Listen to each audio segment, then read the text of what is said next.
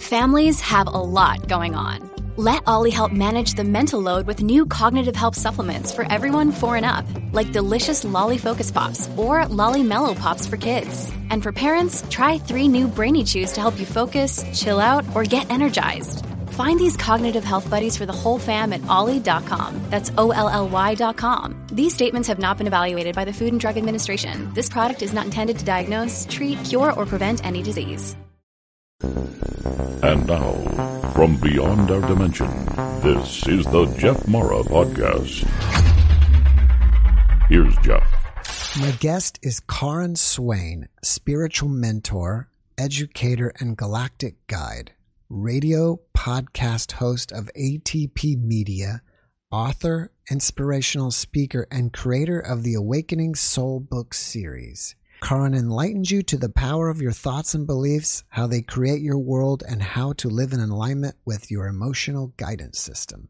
Karin, thank you so much for being my guest today, and welcome. Such a pleasure, Jeff, to be on your show. We love you. We all love you. We think you're fabulous. Well, thank you, and I love you all back.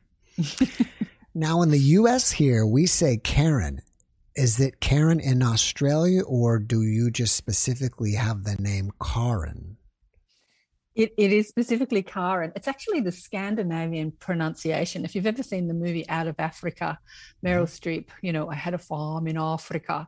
She introduces herself as Karin, and people just call her Karen. But Mum was very insistent that people call me Karin and not Karen. And I don't think Mum understood why. I think that was probably my choice from a broader perspective, because the hard A actually activates the heart.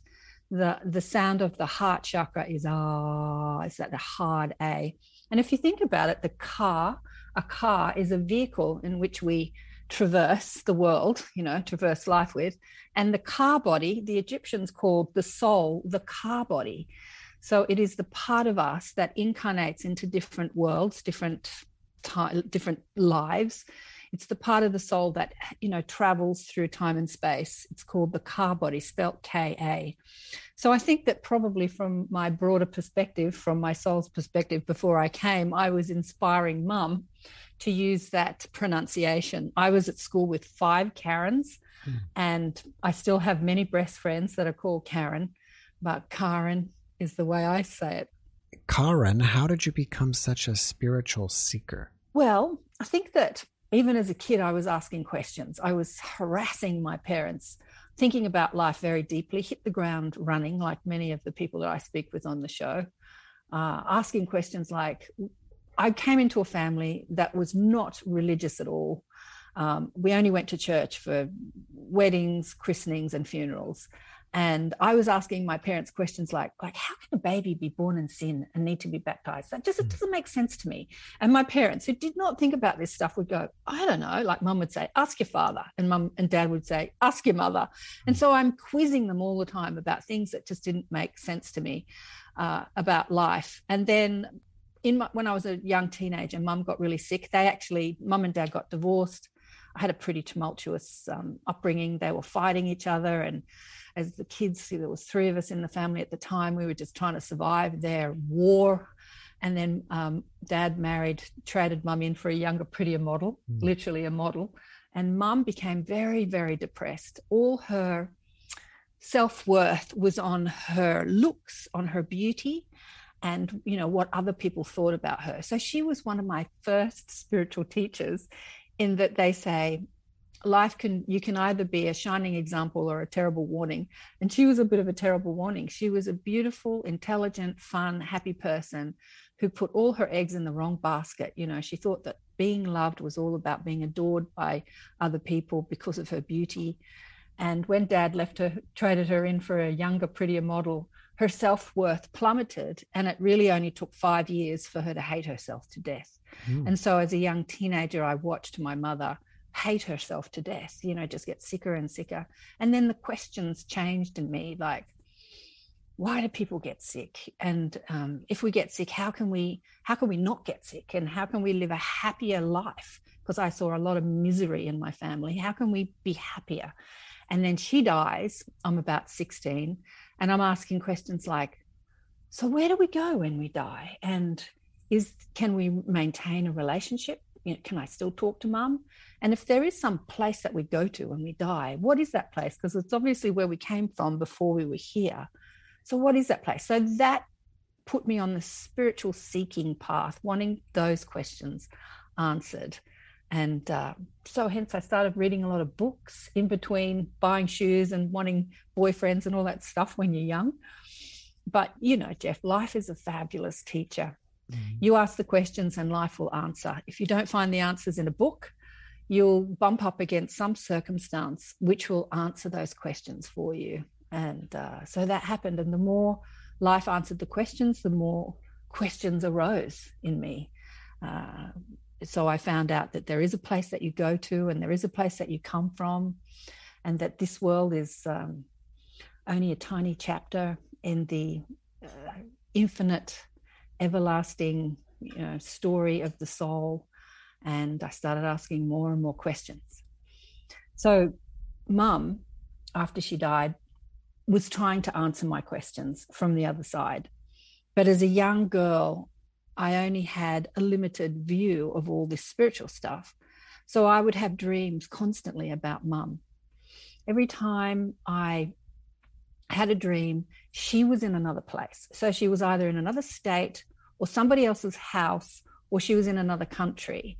I would be on holiday somewhere and I'd bump into her. She'd be like running a shop or somewhere. It was always these strange dreams. She was always somewhere else, which was the indication that I was communicating with her. I was with her in another place, not Earth. But as I interpreted those dreams through my limited linear human perspective, I was, trying to understand it from a human life perspective. And I would always say to her, "You're here. You're here. You're really here." Because in the dream, it was my reality. And she'd say, "Yes, I'm here." "But you died. But you're dead. But you're dead." And she'd go, "I'm not dead, Karen. I'm not dead." I'm like, "Well, if you're not dead, where the hell have you been?" Because in the dream, I always thought I was on Earth, right? I was in some other place. I was obviously having an astral experience, something at 16, 17, 18, in my early 20s, I didn't understand. So I would wake up in the morning and try and understand it from my human life perspective. And it was like a nightmare because she was still dead. And I would just sort of wipe it off as a dream. Oh, it was just one of those crazy dreams again. But it was always so real, and I wish we could understand that every night. What I've since learned is that we go places. Every night, people talk about death. We die every night and we visit those other realms, those other dimensions. And there are multitude. There are so many places we can go to in our astral experiences at night. But the game of life on planet Earth is to forget. The spiritual awakening is to remember, but the game on life is to forget. So we come back in to our human mind perspective, and we have these foggy ideas of where we've been at night, and we try and work it out. And it's like a crazy dream because 1 minute you're in one place and the next minute you're in another place, and there wasn't any time or travel in between. And that doesn't make sense because on Earth, you've got to actually get up and move and travel, and there's time. But in other realms, manifestation happens at the speed of thought. So you think about a place or a person and you're there instantly. But it never makes sense to us when we come back into our human mind perspective. And that's what was happening to me when I was young. I was having these crazy dreams about mum in other places, and she was telling me she didn't die. But that happened over and over again as I, met people and had best friends. I had a best friend called Nikki, who was born thalidomide. Do you remember in the 60s, there was a drug called thalidomide that was given to mothers that were pregnant, and it was like a pill for morning sickness. So one of my mother's best friends was pregnant around the same time she was with me, and she took this drug called thalidomide for morning sickness. And she said to my mother, who called herself Becky, "Take it, it's fabulous, it's fabulous." And mum was quite a stoic person. She said, "Oh no, I don't need any drugs. I'll just soldier on through the morning sickness." And my friend Nikki was born deformed through the drug thalidomide. There were just thousands of babies born all over the world deformed through this drug. And so she died when she was 40. She was very sick most of her life. She was beautiful. I loved Nikki. We had this sort of relationship where we were kind of like an old married couple. We would argue with each other, but we loved each other and we hated each other. It's like we'd known each other forever. And she came to me in a dream or in an astral experience and told me she wasn't dead. And I had another girlfriend who committed suicide who'd said the same thing, I'm not dead. And many other people who had died came to me and they told me they weren't dead. And so probably about, how many years ago, 15, 16 years ago, I wanted to write a book and I was stressing about what I wanted to write about. And the guides said to me, write about what you know. And I said, well, I know about death because I've had so many people die on me and come to show me what that death is all about, that there is no death. And they said, well, write about that. And so I did. And that was my first book called Return to Love, which is about my experiences. That's my daughter. Isn't it nice? Nice cover. Nice. Can't see. Let me ask you this. Have you connected or communicated with your mom in any other ways besides dreams? Oh, absolutely. Absolutely. In the book, Return to Love, there's a story. It was when my best friend, Kate, died. She had been suffering depression. It's a much longer story. I'd love to make a movie of her life because it's such a great story. And she had told me she wanted to kill herself. And one afternoon around 4:00, I was a single mum, and it was around Christmas time, and my little daughter was going to be in the school play, So around 4:00, I got in the shower. I had a busy day. I had a student living with me, an Asian student, to help me pay the bills, who was actually in her 50s. She wasn't like a young kid, and she was beautiful. I loved her. And I was going to take her to see my daughter in the school play. So I had a shower, and I thought, I'll just have a quick shower, and then I'll get ready, and I'll make dinner, and I'll feed Annika and Yumiko, and then rush to school and take the stuff to the school. You know what a busy mum does. I just take 5 minutes to have a shower, and I was so stressed. Like in the busyness, I just thought, I'm just going to sit in the bottom of the shower and just relax for a minute and just let the hot water run over me. Oh, like this. And as soon as I did that, bang, there's mum's face in full 3D color. Just the head, just her head, like a floating head in profile. And she turns and looks at me like this, right? And sorry, this hand thing's going up and down. And I said, oh, Mum, you're here. And I said, look, I'm really busy. I've got so much to do. I don't have time to talk to you. I know that you've come to tell me something. Please go away, because I'm just trying to take 5 minutes out to rest, and then I've got to make dinner, and I've got to do this and I've got to do that. And so I opened my eyes trying to get rid of her. And what happened when I opened my eyes, it was like she was really trying to get my attention. She had something to tell me. I had this sensation of her being with me. I don't know, it'd been like 25 years since she had died, or 20 years, I can't remember. It'd been a while. But it was like she was standing in the room. I could smell her. I could feel her. There was just this visceral feeling, this sensation of her being in the room with me, in the shower with me. And all my other senses came online. It's like I could sense her, I could smell her. And I just went, oh my God, just this memory of being with her, being with her physically. And I was just saying, I remember like this. It's going to make me cry. And again, I said, this is great, but I don't have time for this. I need to get on with my day. And I jumped out of the shower and busily hurried, got dressed, dried myself off to try and get rid of her, which happened. But the next morning at 8:00, my ex-husband called me to tell me that my best friend was found dead in the swimming pool. And I said, what time was she found dead? And it was around 4:00. So it was right at that time that she had come to tell me something, but I wouldn't let her tell me something in the shower. I said, look, I don't have time for this. So, I often wonder if she came to tell me that, Kate had transitioned. But at the same time, that night we went to the school play and we had a great time.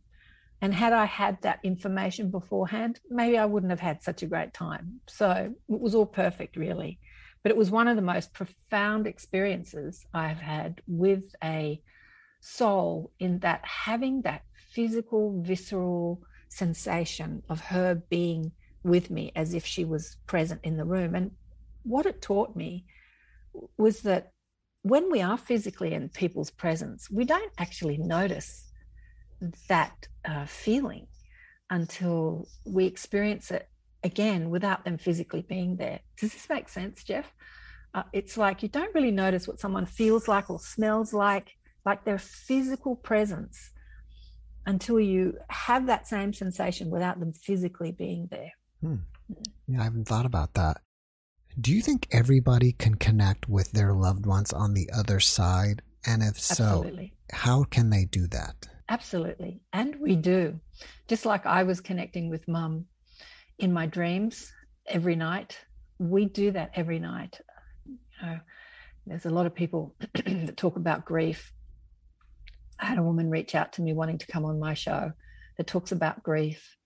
And we justify that grief is so necessary, that when we lose a loved one, there is this grieving period.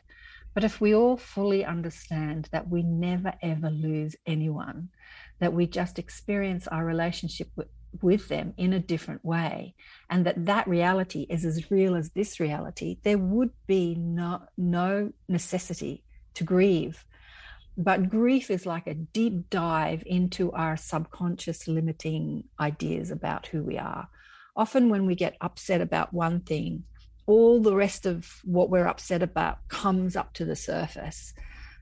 Feeling abandoned, feeling alone, feeling unworthy, feeling not enough. All that comes up to the surface to be witnessed. To it's kind of like it's speaking to us. You can let go of me now. And I think that death and grief is an opportunity to experience your limiting ideas that you hold about yourself. And it's a chance, an opportunity to transmute them, to transcend them, to let them go.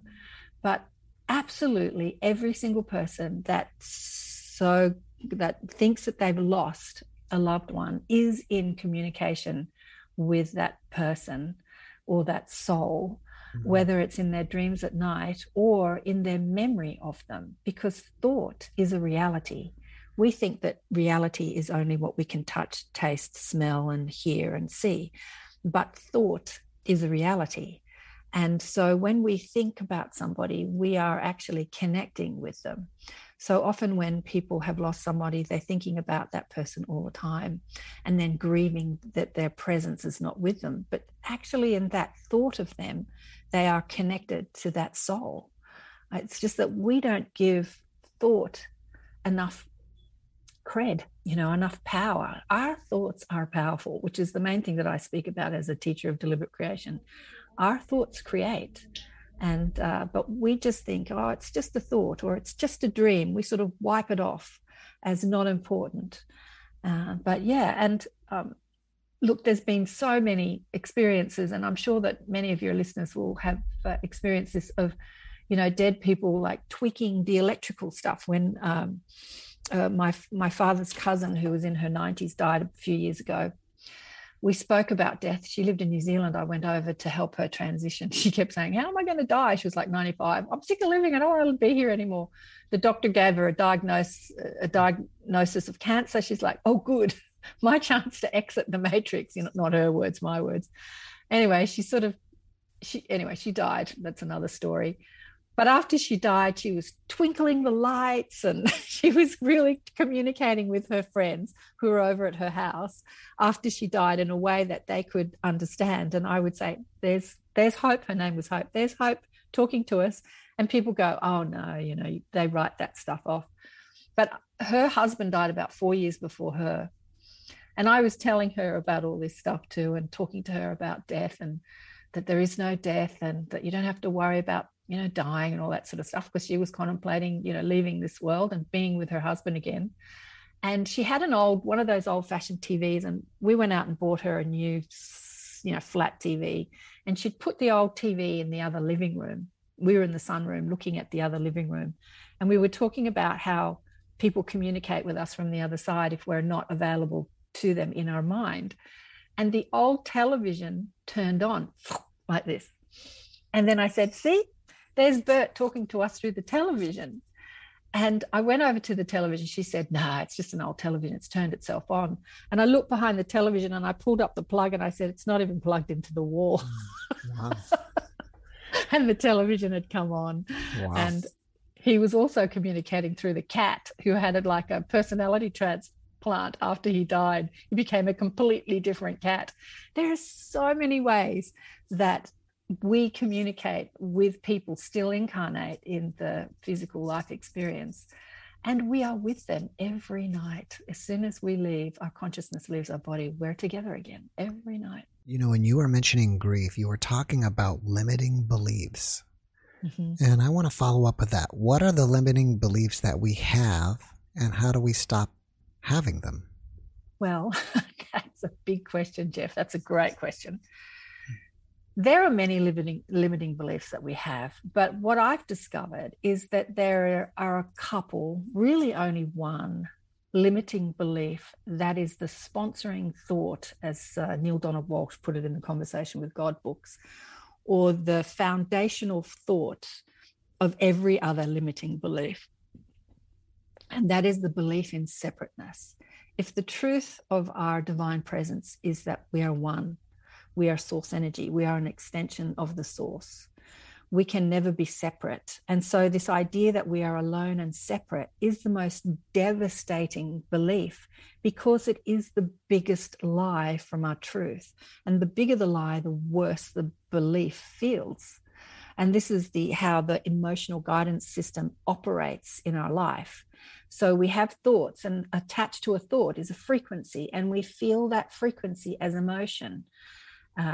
Emotion, energy in motion, energy moving through our being, through our system, through life.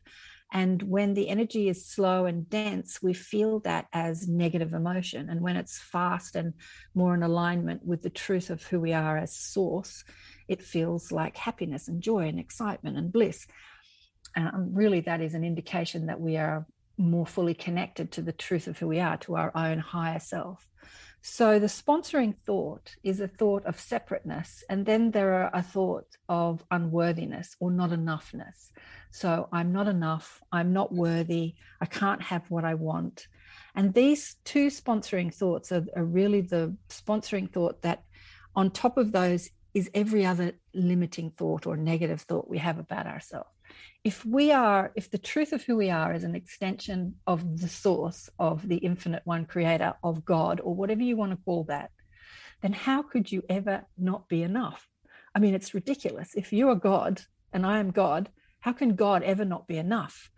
And if we are one and not separate from that source, then how could I ever be alone and feel alone and separate? So these two lies are the thoughts that really trip us up. And we experience those in a myriad of ways. And this dimension, this third dimension that we've been experiencing up until now we're going through a bit of a shift in experience here on planet Earth, has really explored those thoughts. And if you even look at the way we're advertised to, third dimensional marketing is all about limitation and separateness and not enoughness. So there's not enough time, you haven't got enough money, so I'm going to discount this for you because you'll never have what you want, so I'll discount to this, getting quick, limited time only, it's a special price for you now. And we're marketed, these beliefs are marketed to us over and over and over and over again, and we buy into it as our truth. And it's not the truth of who we are. We are infinite creative potential, an extension of source energy, available to create anything we want to create in any way we can imagine. But we don't believe that. And as the beautiful Wayne Dyer said, you'll see it when you believe it. So our beliefs create our reality, and our beliefs are usually wrapped up around the ideas that we have taken on either through past life or through our DNA and our lineage, or we've created through the traumas we've lived and experienced here on planet Earth. In the beginning, I mentioned that you are a galactic guide. Can you tell me more about what you do in that? Well, it's interesting. I had the beautiful Cynthia Sudalasan on my show yesterday, day before I was talking to her.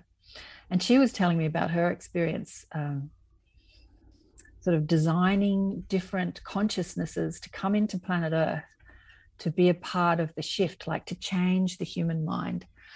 And the guides have said to me that my job is, like, I sit on a council, a galactic council, to oversee these beings that are now incarnating into Earth. When I say now, they have been for ages. So they're called starseeds or indigos or hybrid souls or walk-ins. There's just so many different mixtures of consciousness that are coming into Earth to be a part of the awakening of humanity and shifting to a new experience here on planet Earth, a more expansive, more enlightened, more empowering experience.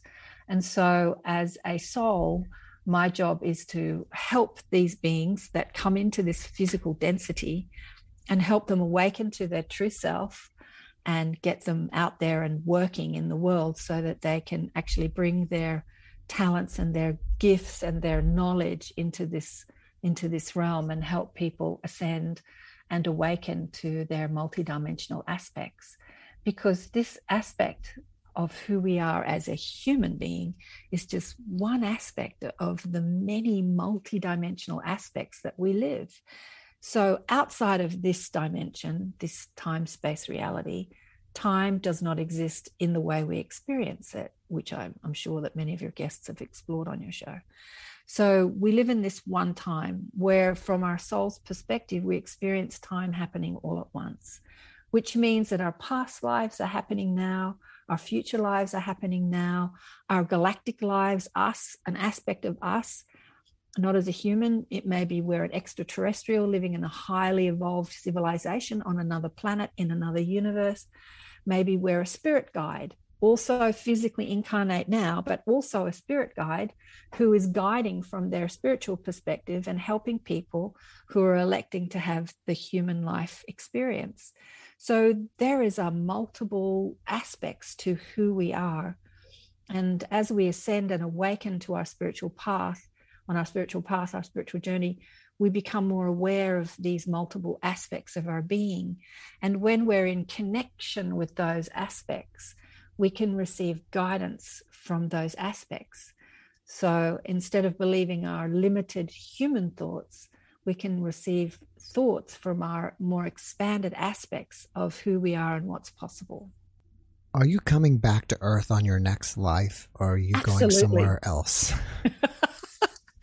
You know, it's such a great question, Jeff, because there are so many people who suffer here on Earth. So they come from these higher civilizations, higher dimensions, either as an angelic being or an extraterrestrial being, and they explore the Earth life experience, and they find it very challenging because we get to experience these dense negative emotions. You know, we want to kill ourselves, and we hate life, and we hate ourselves, and we feel unworthy, and we feel separate, we feel alone, and they go, oh, damn, this is too hard. Get me out of here.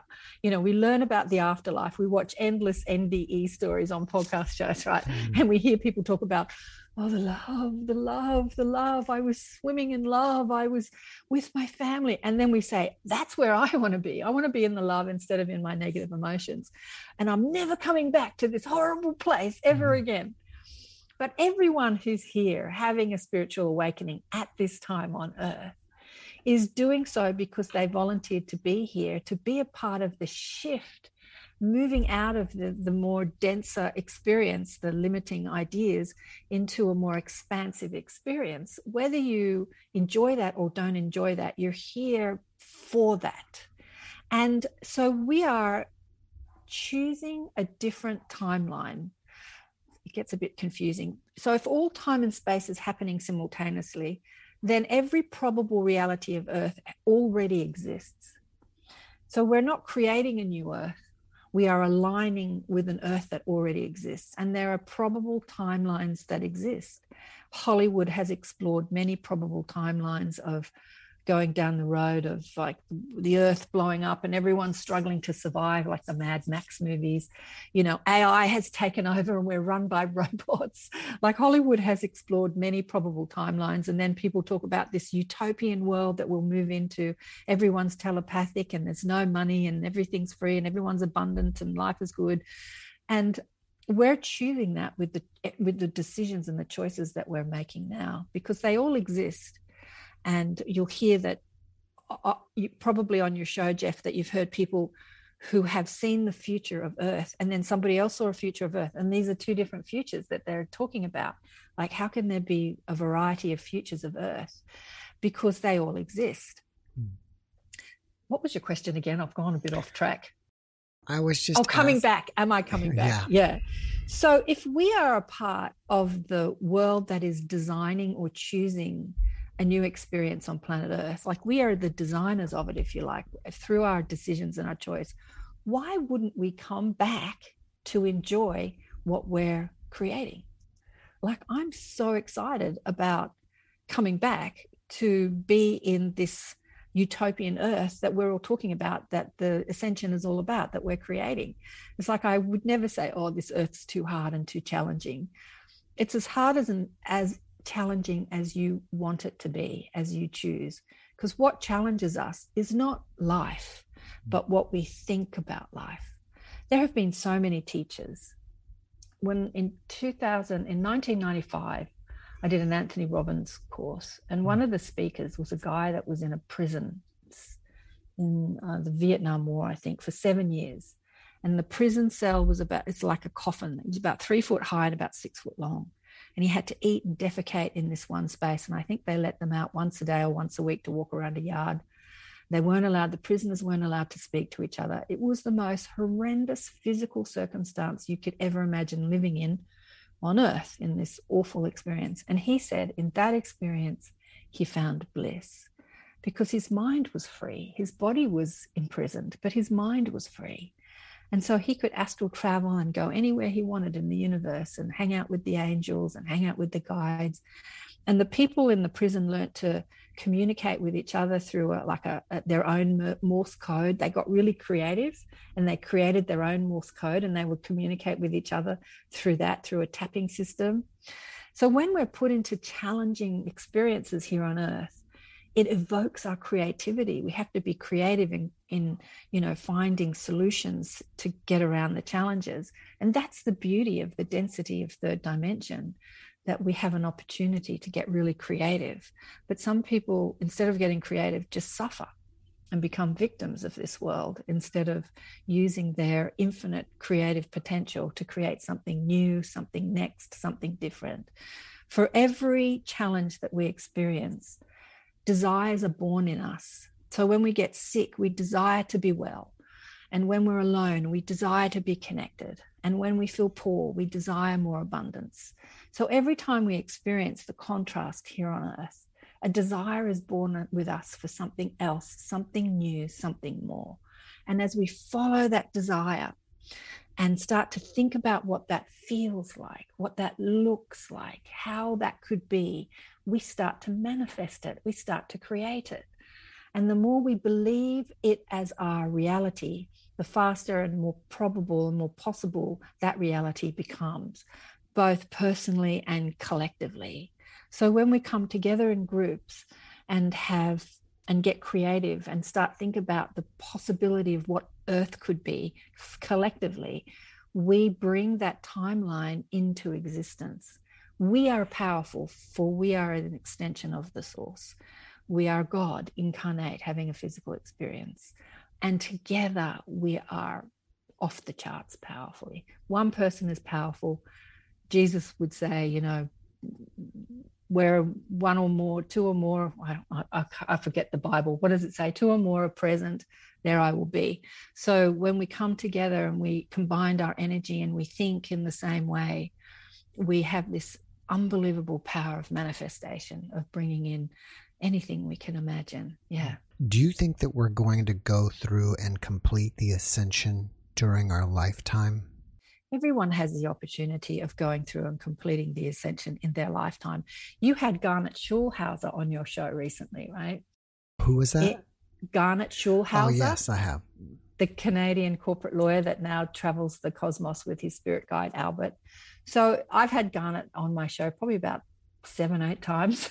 I just love him. His books just rock. Anyway, so in one of his books, there's a story of a woman that her family was killed in a car accident, and she went through this dreadful depression. And then I think one of her friends suggested she go to India and hang out in an ashram. That might help her. So she did, and she went to India and she hung out in an ashram and she meditated every day.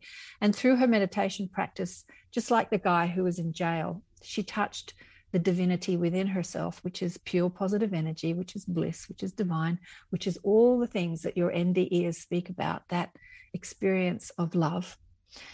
And she experienced it so deeply, so viscerally in her life that one day when she was meditating and she opened her eyes, she was in a different place than than the room she walked into when she began that meditation. And she was in an ashram or a center in an ascended earth, in the new earth, in another experience of earth, which is beyond the third dimension.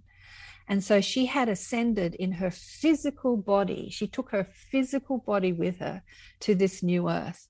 And then she died in that earth. Her physical body died and she became a spirit. And then Garnet, in his astral form, was introduced to her through his spirit guide, Albert. And he asked her about her experiences. And he wrote this in his book. And he said to her, will you reincarnate back into the new earth, the earth in a different dimension where everything is much easier and happier and people are connected and love and they understand who we are as an extension of the source and so on and so forth? And she said, no, I will come back into the old earth, the three-dimensional earth, because I learned a lot in that lifetime about how to overcome pain and grief and loss. And I learned how to connect to the truth of myself. And I want to come back, again, it's going to make me cry, and teach people how to do that. So I'm going to be worth more reincarnating back into the old earth. But everyone has the opportunity of ascending. And throughout the ages, we've heard of rishis and gurus who have done that through meditation.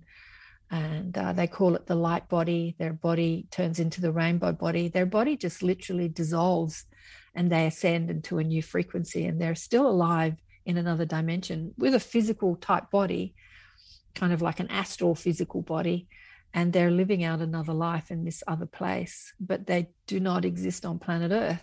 And you can't say they've died because their body's not here anymore. There's no dead body, right? Mm-hmm. They've died to us because we can't see them.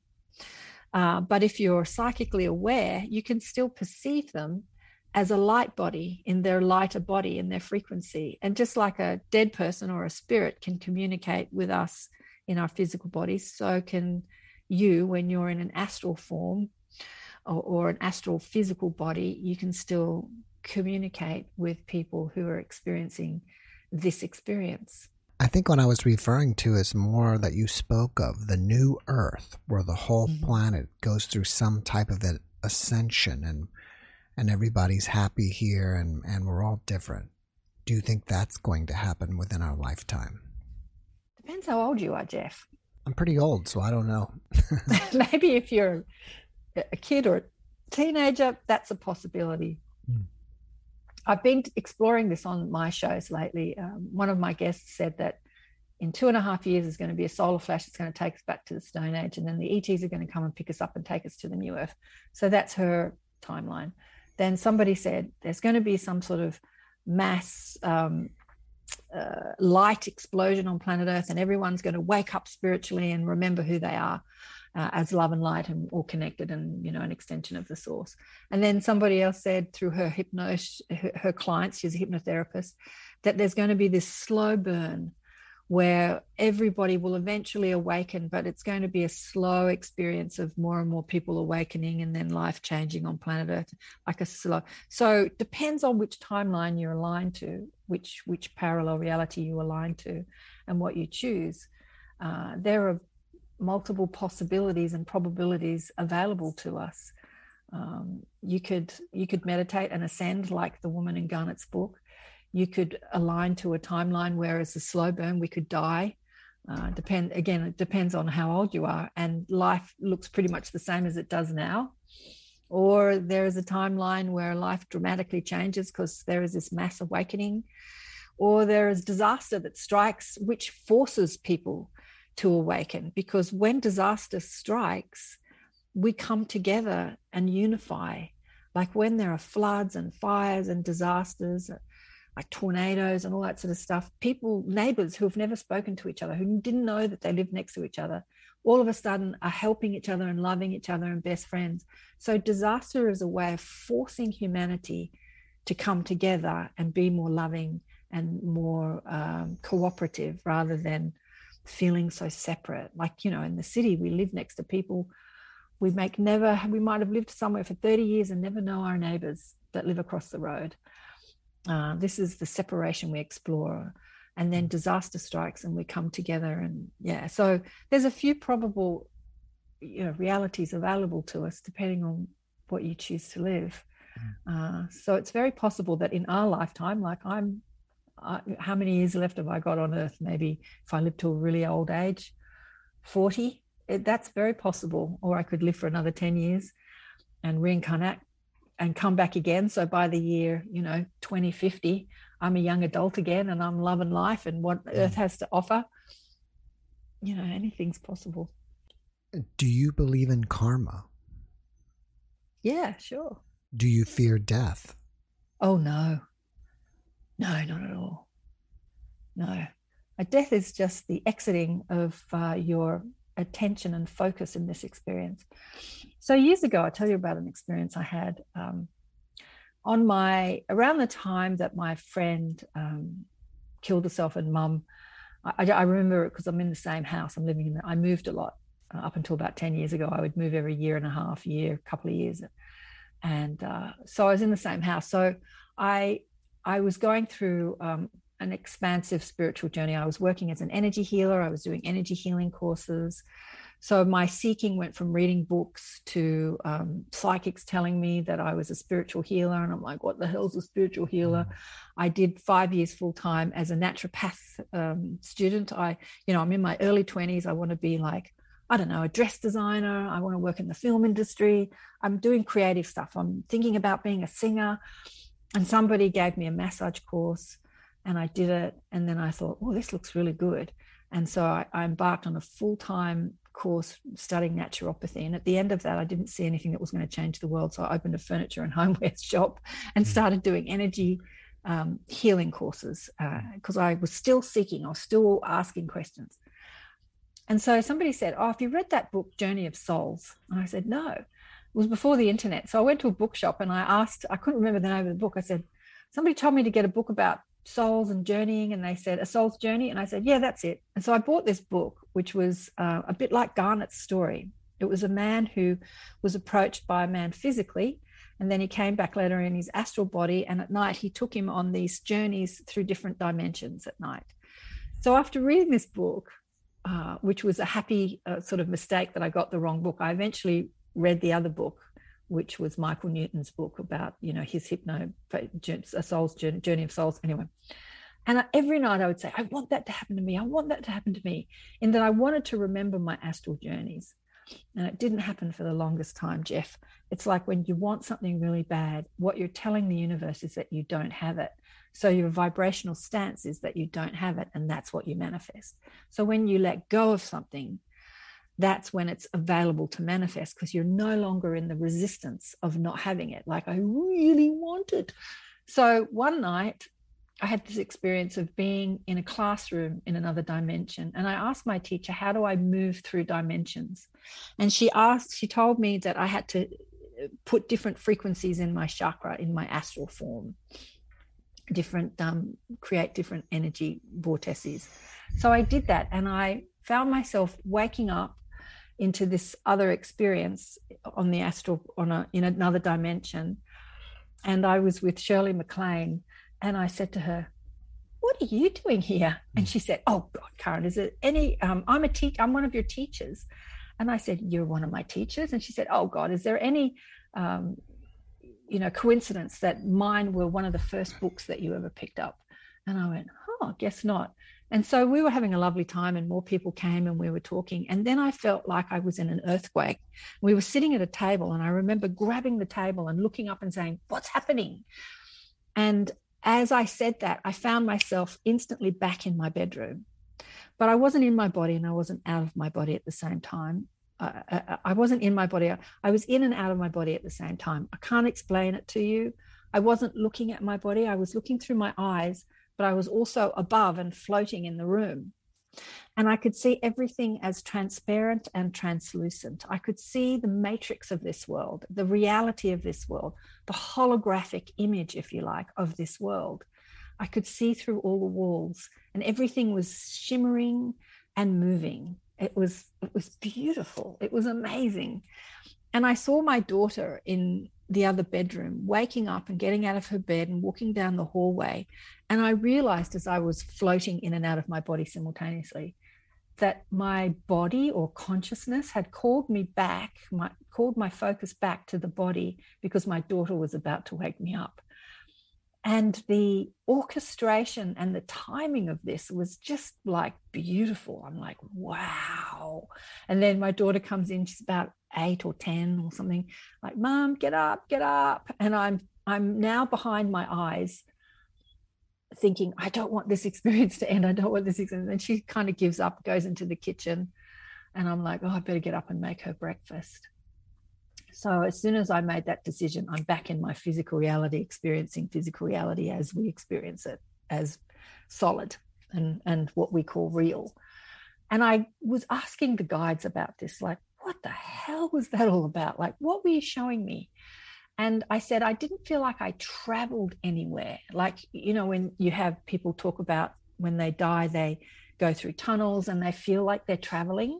So I had looked at a lot of NDEs at this stage.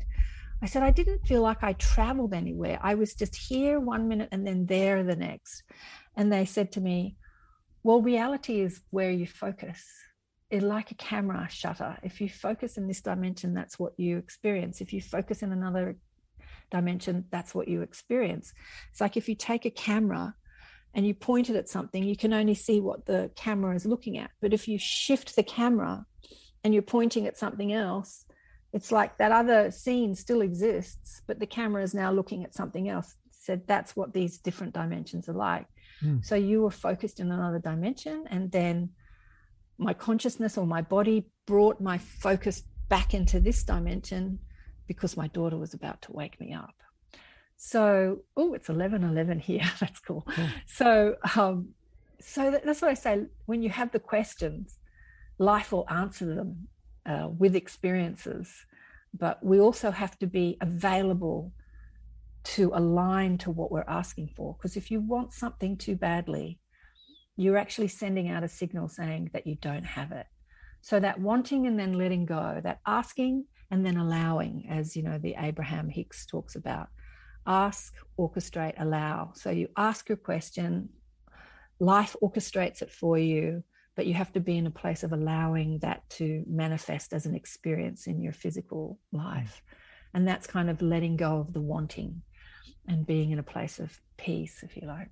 Now, you showed me your book earlier. Do you have that one book or do you have two books? Yeah, no, well, why I contacted you, because I actually contacted Jeff and thought, he talks a lot about death. I put out a book called Awakened by Death with Cyrus Kirkpatrick. Well, it's hard when you've got the... Anyway. You and Cyrus wrote that together?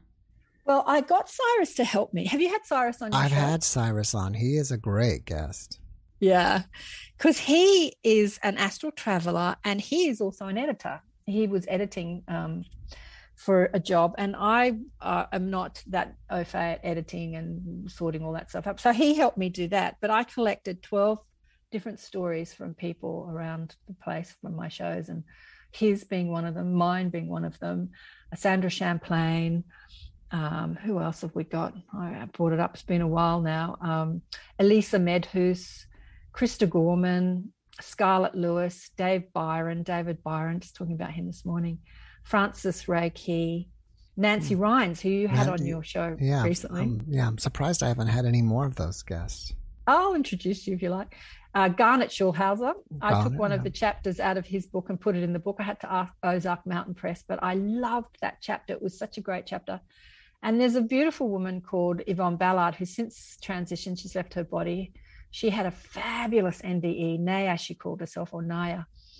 I loved an extensive NDE. Heaven is Empty, we called her. Ainsley Threadgold, who is Krista Gorman's partner, is also one of the chapters. And, you know, we all speak about how our experience of how death is such a spiritually awakening experience, like mine was with Mum dying, inspiring all those questions and then seeking the answers. And many of the people had their own NDEs, which was their spiritual awakening. And then, of course, many of them had people they loved died, like Elisa Medhus, Dr. Elisa Medhus' son, about 10 or so years ago, shot himself, and he became a spirit guide. But she was, she said she was brought up by militant atheists, and she was a doctor of 5 children. And it wasn't until Eric, her son, killed himself that she started to ask any sorts of questions about spirituality at all. So she was completely skeptical about, you know, people that did psychic readings were all, in her mind, charlatans just ripping you off. And, you know, she had that mindset, which a lot of people have, taking advantage of people's grief, they think, you know, like taking advantage of people that are suffering and and all that sort of stuff. But anyway, so she started studying quantum physics, because she's like a scientist, a doctor, right? And she understood that if energy, you can't destroy energy. You can energy only changes form, like water. It could be solid, it could be liquid, it could be gas. You can't get rid of it. It just changes form. Then likewise, if we are all energy, then we can't be destroyed either. We just change form. And so from that premise, she started to open her mind to include people with psychic ability. And she started reaching out to psychics to speak to Eric. And she met some bad ones and she met some really good ones. I think the best psychic I've ever known is Jamie Butler, who she started her podcast show with. And she would quiz Jamie endlessly about talking to Eric through Jamie about the afterlife. And they wrote a book together. So she shared her story in the book. And, you know, Sandra Champlain, We Don't Die, has a podcast called We Don't Die, interviews a lot of NDEs. I don't think I've had her as a guest. Well, she's got another great podcast like you. And she was a complete skeptic as well. And she wanted to prove that there wasn't life after death. And so she started looking to prove that, and she proved the opposite. And now she has a great podcast show interviewing all sorts of people with NDEs. And she's been on my show several times. I've been on hers. Dave Byron. So Dave Byron is an Aussie guy, and his daughter was killed in the Bali bombings back in 2002. Do you remember the Bali bombings? There were bombs in Bali. Lots of people died. And he was there with his 14-year-old daughter. And there was a nightclub that was bombed. And the kids had gone out with parental guidance, and they'd gone to dinner, and all the kids, you know, they're like young teenagers, wanted to go to the nightclub. They were completely illegal for these young kids to go, but they went there to have a bit of a dance on the dance floor, and the bombs killed them all. And so his young daughter was one of them, and he was there. And his story, honestly, it has to be a Hollywood movie. It's graphic, it's horrendous. I said to Dave, his young daughter from Spirit asked me to share her story in the book, and Dave said, "No, mate, I don't write any books. I'm not a writer. I'm not going to write any books." And I said, you know, your daughter wants me to share the story. And he didn't even believe that I was communicating with her. But he graciously came to my house and he told me the story. And I, you know, wrote it out for him in the book. And it's just the most horrendous but encouraging story, because he talks about grief. And he was so angry at God and at life for killing his daughter. And after about 2 or 3 years of this devastating grief, he just decided, I can't live like this. I can't live in this frequency. And he made a decision to wake up every day and instead, like, make a decision. Instead of choosing a negative thought, he would choose a positive thought. So his story was very much about how we are deliberate in our thinking. He could think of the devastating loss of his daughter, or he could think of her riding a wave at Bondi Beach and how happy she was. Like, he could think of a happy memory or a sad memory. And he made that deliberate choice to think better thoughts. And today, he's the happiest guy. He just beams love and light. You know, he's just so full of light. He's just such a beautiful man. I was just talking about him this morning with my friend, another David, and he's retired now, and he's even happier because he's retired. And he's just a brilliantly happy, beautiful man. And I loved his story because it illustrates how we can overcome our negative thinking. But one of the people that read the book said she was reading it on a plane, and when she was reading it, she was sobbing and snot was running as she was reading his story. And the person next to her on the plane said, "Are you all right?" She goes, yeah, I'm great," because she was loving the story, but it was so devastating, to hear about his story. Anyway, so it's a great book. It's a good book. So you can find it on your website or Amazon or both. Yeah, all those places. On the website. There's a website dedicated to it called Awakened by Death, that you can read excerpts from the chapters. You can meet all the authors, and it's all there. You can see all the people talking about what they thought about it. Yeah, it's a few years ago now. And your website is KarenSwain.com. KarenSwain.com. Yeah, it is. It is, darling. Yeah, KarenSwain.com. Now, Karen, I said you're a podcaster, but you also have a YouTube channel. Is that like all in one? Or are those considered the same and the same content? Or is your podcast different content from your YouTube channel? Different. The YouTube channel, I'm on a few different platforms now, Jeff. YouTube got a little bit, sensory. So I started on Odyssey and Rumble as well. I uploaded a few things to BitChute. I was exploring other platforms. I mean, YouTube is the king of them, obviously. It is the most looked at and the best run, I think. But yeah, YouTube is where I do a lot of stuff. Yeah, I put pretty much everything I do on YouTube. So the podcast is there, as well as other things I do. I run seminars with people. We do online events. We just had an online roundtable event called it Galactic Goddesses Connect Hearts Across the Water. I did that with Sheila Seppi, who runs the Wish Alliance. Wish stands for walk-ins, indigos, starseeds, hybrids. So she sort of attracts people who identify as galactic, and she does a couple of online Zoom events a week, and I've been co-hosting with her this month of May. This month of May has been the busiest month. Mm-hmm. And we got together about a dozen galactic goddesses, teachers from across the world, to talk about the ascension, what we're doing here on planet Earth, what's happening, what are the new energies hitting the planet, how is it affecting us, and where we're going from here. So that's a great 4-hour conversation. So I do a lot. I do the podcast. I do my own group called the Inner Sanctum, where I invite the Zoom members to come and meet people I've had on the shows so that they can quiz them and ask them questions. But, it's funny. People aren't as curious as me. I have all these people online. I'm like, what questions have you got for my guest? And everyone's silent. And I'm like, really? I've got a million questions. Now, I believe I found you on I might have been the Ian Sydney Facebook page. If not, it was some Facebook page. Do you run one or several of them? Oh, I run several.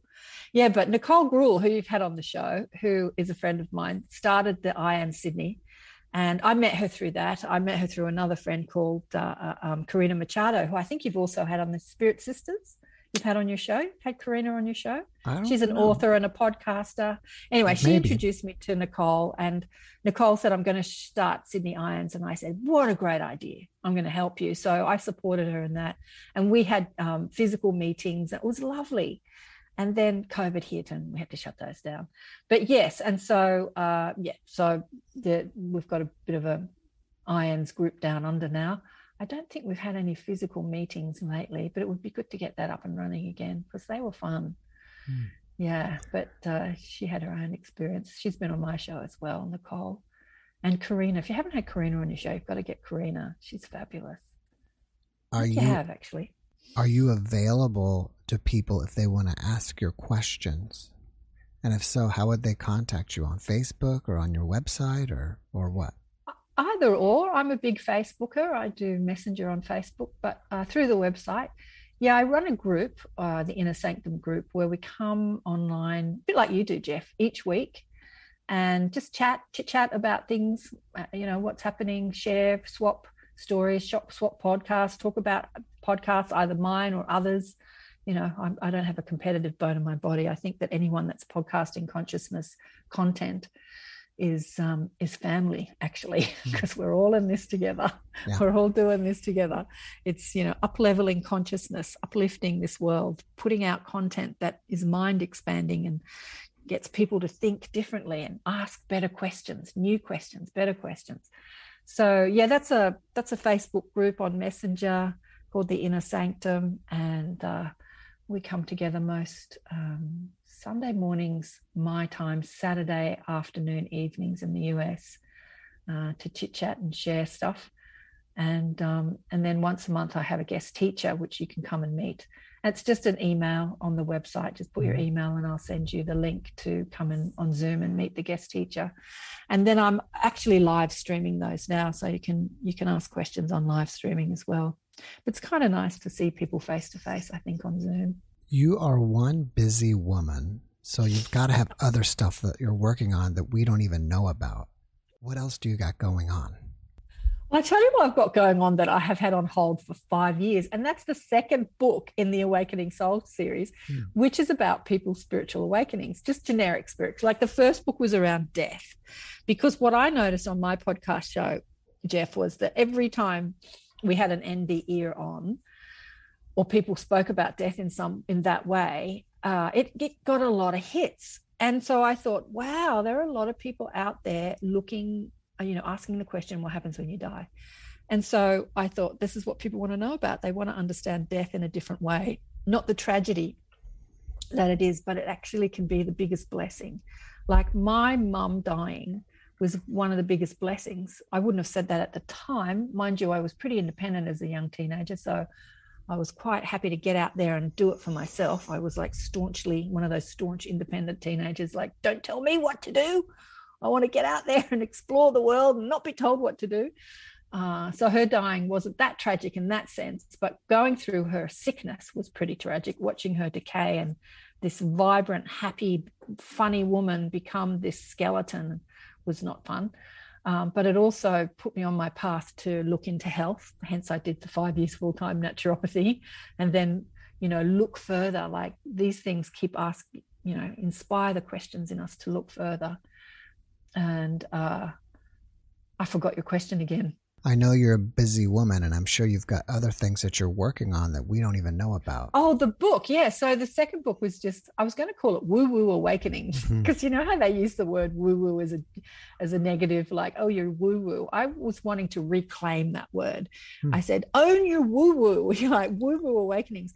But I've had like 20, 30 people say they'll write their chapter, and I just can't get it out of them. We've got about 6. And people dropped off, like, when are you ever going to put this book out? I said, when people write their chapter and give it to me, I'll put the book out. But trying to get people to write their chapter, people are like, yes, all enthusiastic. Yes, I'll do it. Yes, I'll do it. So that is something that I have put on hold for a while, that I do intend to pick up one day when I can get some help with that. Anybody out there want me to help with that? I've got to harass people to actually write their chapter, because it's a lot of work putting out a book. I know you said to me before, people have said to you, when are you going to put out a book, Jeff? Yeah. It's a lot of work. I think that's a great title. You like it? Own your woo-woo. Yeah, I think that's perfect. Woo Woo Awakenings. I don't know who wants to be in a book called Woo Woo Awakenings. There's so many books out there called Awakenings, spiritual awakenings. I tell you what, with the book Awakened by Death, Sandra Champlain gave me that name because I had called it something else. I can't even remember. And somebody else put out a book the same year with exactly that title. And then she made a Netflix series called Surviving Death. That's what it was called, Surviving Death. Who's that? Leslie Kean. Right. Put out a book called Surviving Death. And then she made a Netflix series, fabulous Netflix series, all about that. Bit of a different level. It talks about death. It's more for the seeker, trying to understand that life goes on after we die. So Cyrus said to me, you got to change the name. I said, no, I'm not going to change the name. He said, no, you got to change the name. Can't put out the same book. I said, I love the name. It was given to me. No. Anyway, so I was telling the authors, I got to change the name. And I thought I was just going to call it Death.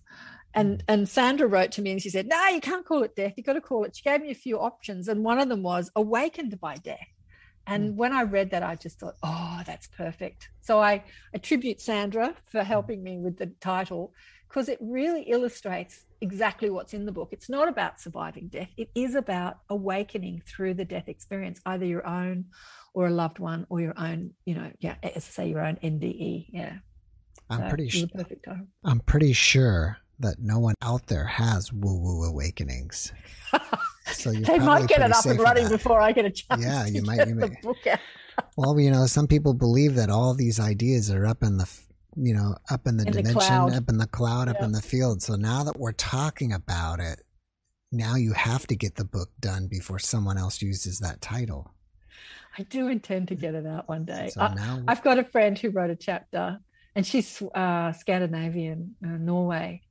And so I helped her, translate it in a way that's, reads well in English, because her English is good, but her writing in English is not so good. And we worked tirelessly on her chapter. And then the book has never come out, but she's put her own book out since then. Her name's Sissel. And so, yeah. So, yeah, I'd like to honor the people that actually did write their chapter and get this book up and happening. But I need the other people to finish their stories. All right, Karen, well, I've run out of time. But before I go, can you leave us with one last positive message? You are amazing. You are a multidimensional being of light, and your power is in how you feel. Every time you choose a positive thought over a negative thought, you take your power back and reconnect to the truth of your being. We come from a realm of pure, positive, liquid love. And every time you feel good, you feel that place that you come from. This world affords us the ability to experience the negative, the denser emotions, appreciate and be grateful for that too. Because when you're dead, like my friend Nikki said to me when she died, she said, enjoy the feeling of the ocean. There are things that you can't experience when you're dead, and being negative is one of them. So even enjoy being negative, enjoy the taste of food, enjoy having sex, enjoy the feeling of the water on your skin. There's so many blessings in this physical dimension, this physical life experience, that people who have exited the matrix, wish to experience again. And so love it while you're here. Karen, thank you for that message. And thank you again for being my guest today. I wish you the best. Thank you, Jeff. It's been so wonderful to connect with you. And I really hope you come on my show and we have another chat. Well, let's talk about it. Let's do it. I don't know. We're going to do it. I'm going to convince you. You're going to get me. You're going to reach out and get me. He's resistant. He's like, no, I don't talk about myself. And I said, you've got plenty to say. I want to get you on. Yeah. Thanks for watching the Jeff Mara podcast. I really appreciate you. Another way to show support is through YouTube memberships. And if you do, there are loyalty badges and other perks depending on your level of membership. All you need to do is click the join button underneath the video to find out more. Thank you for your support.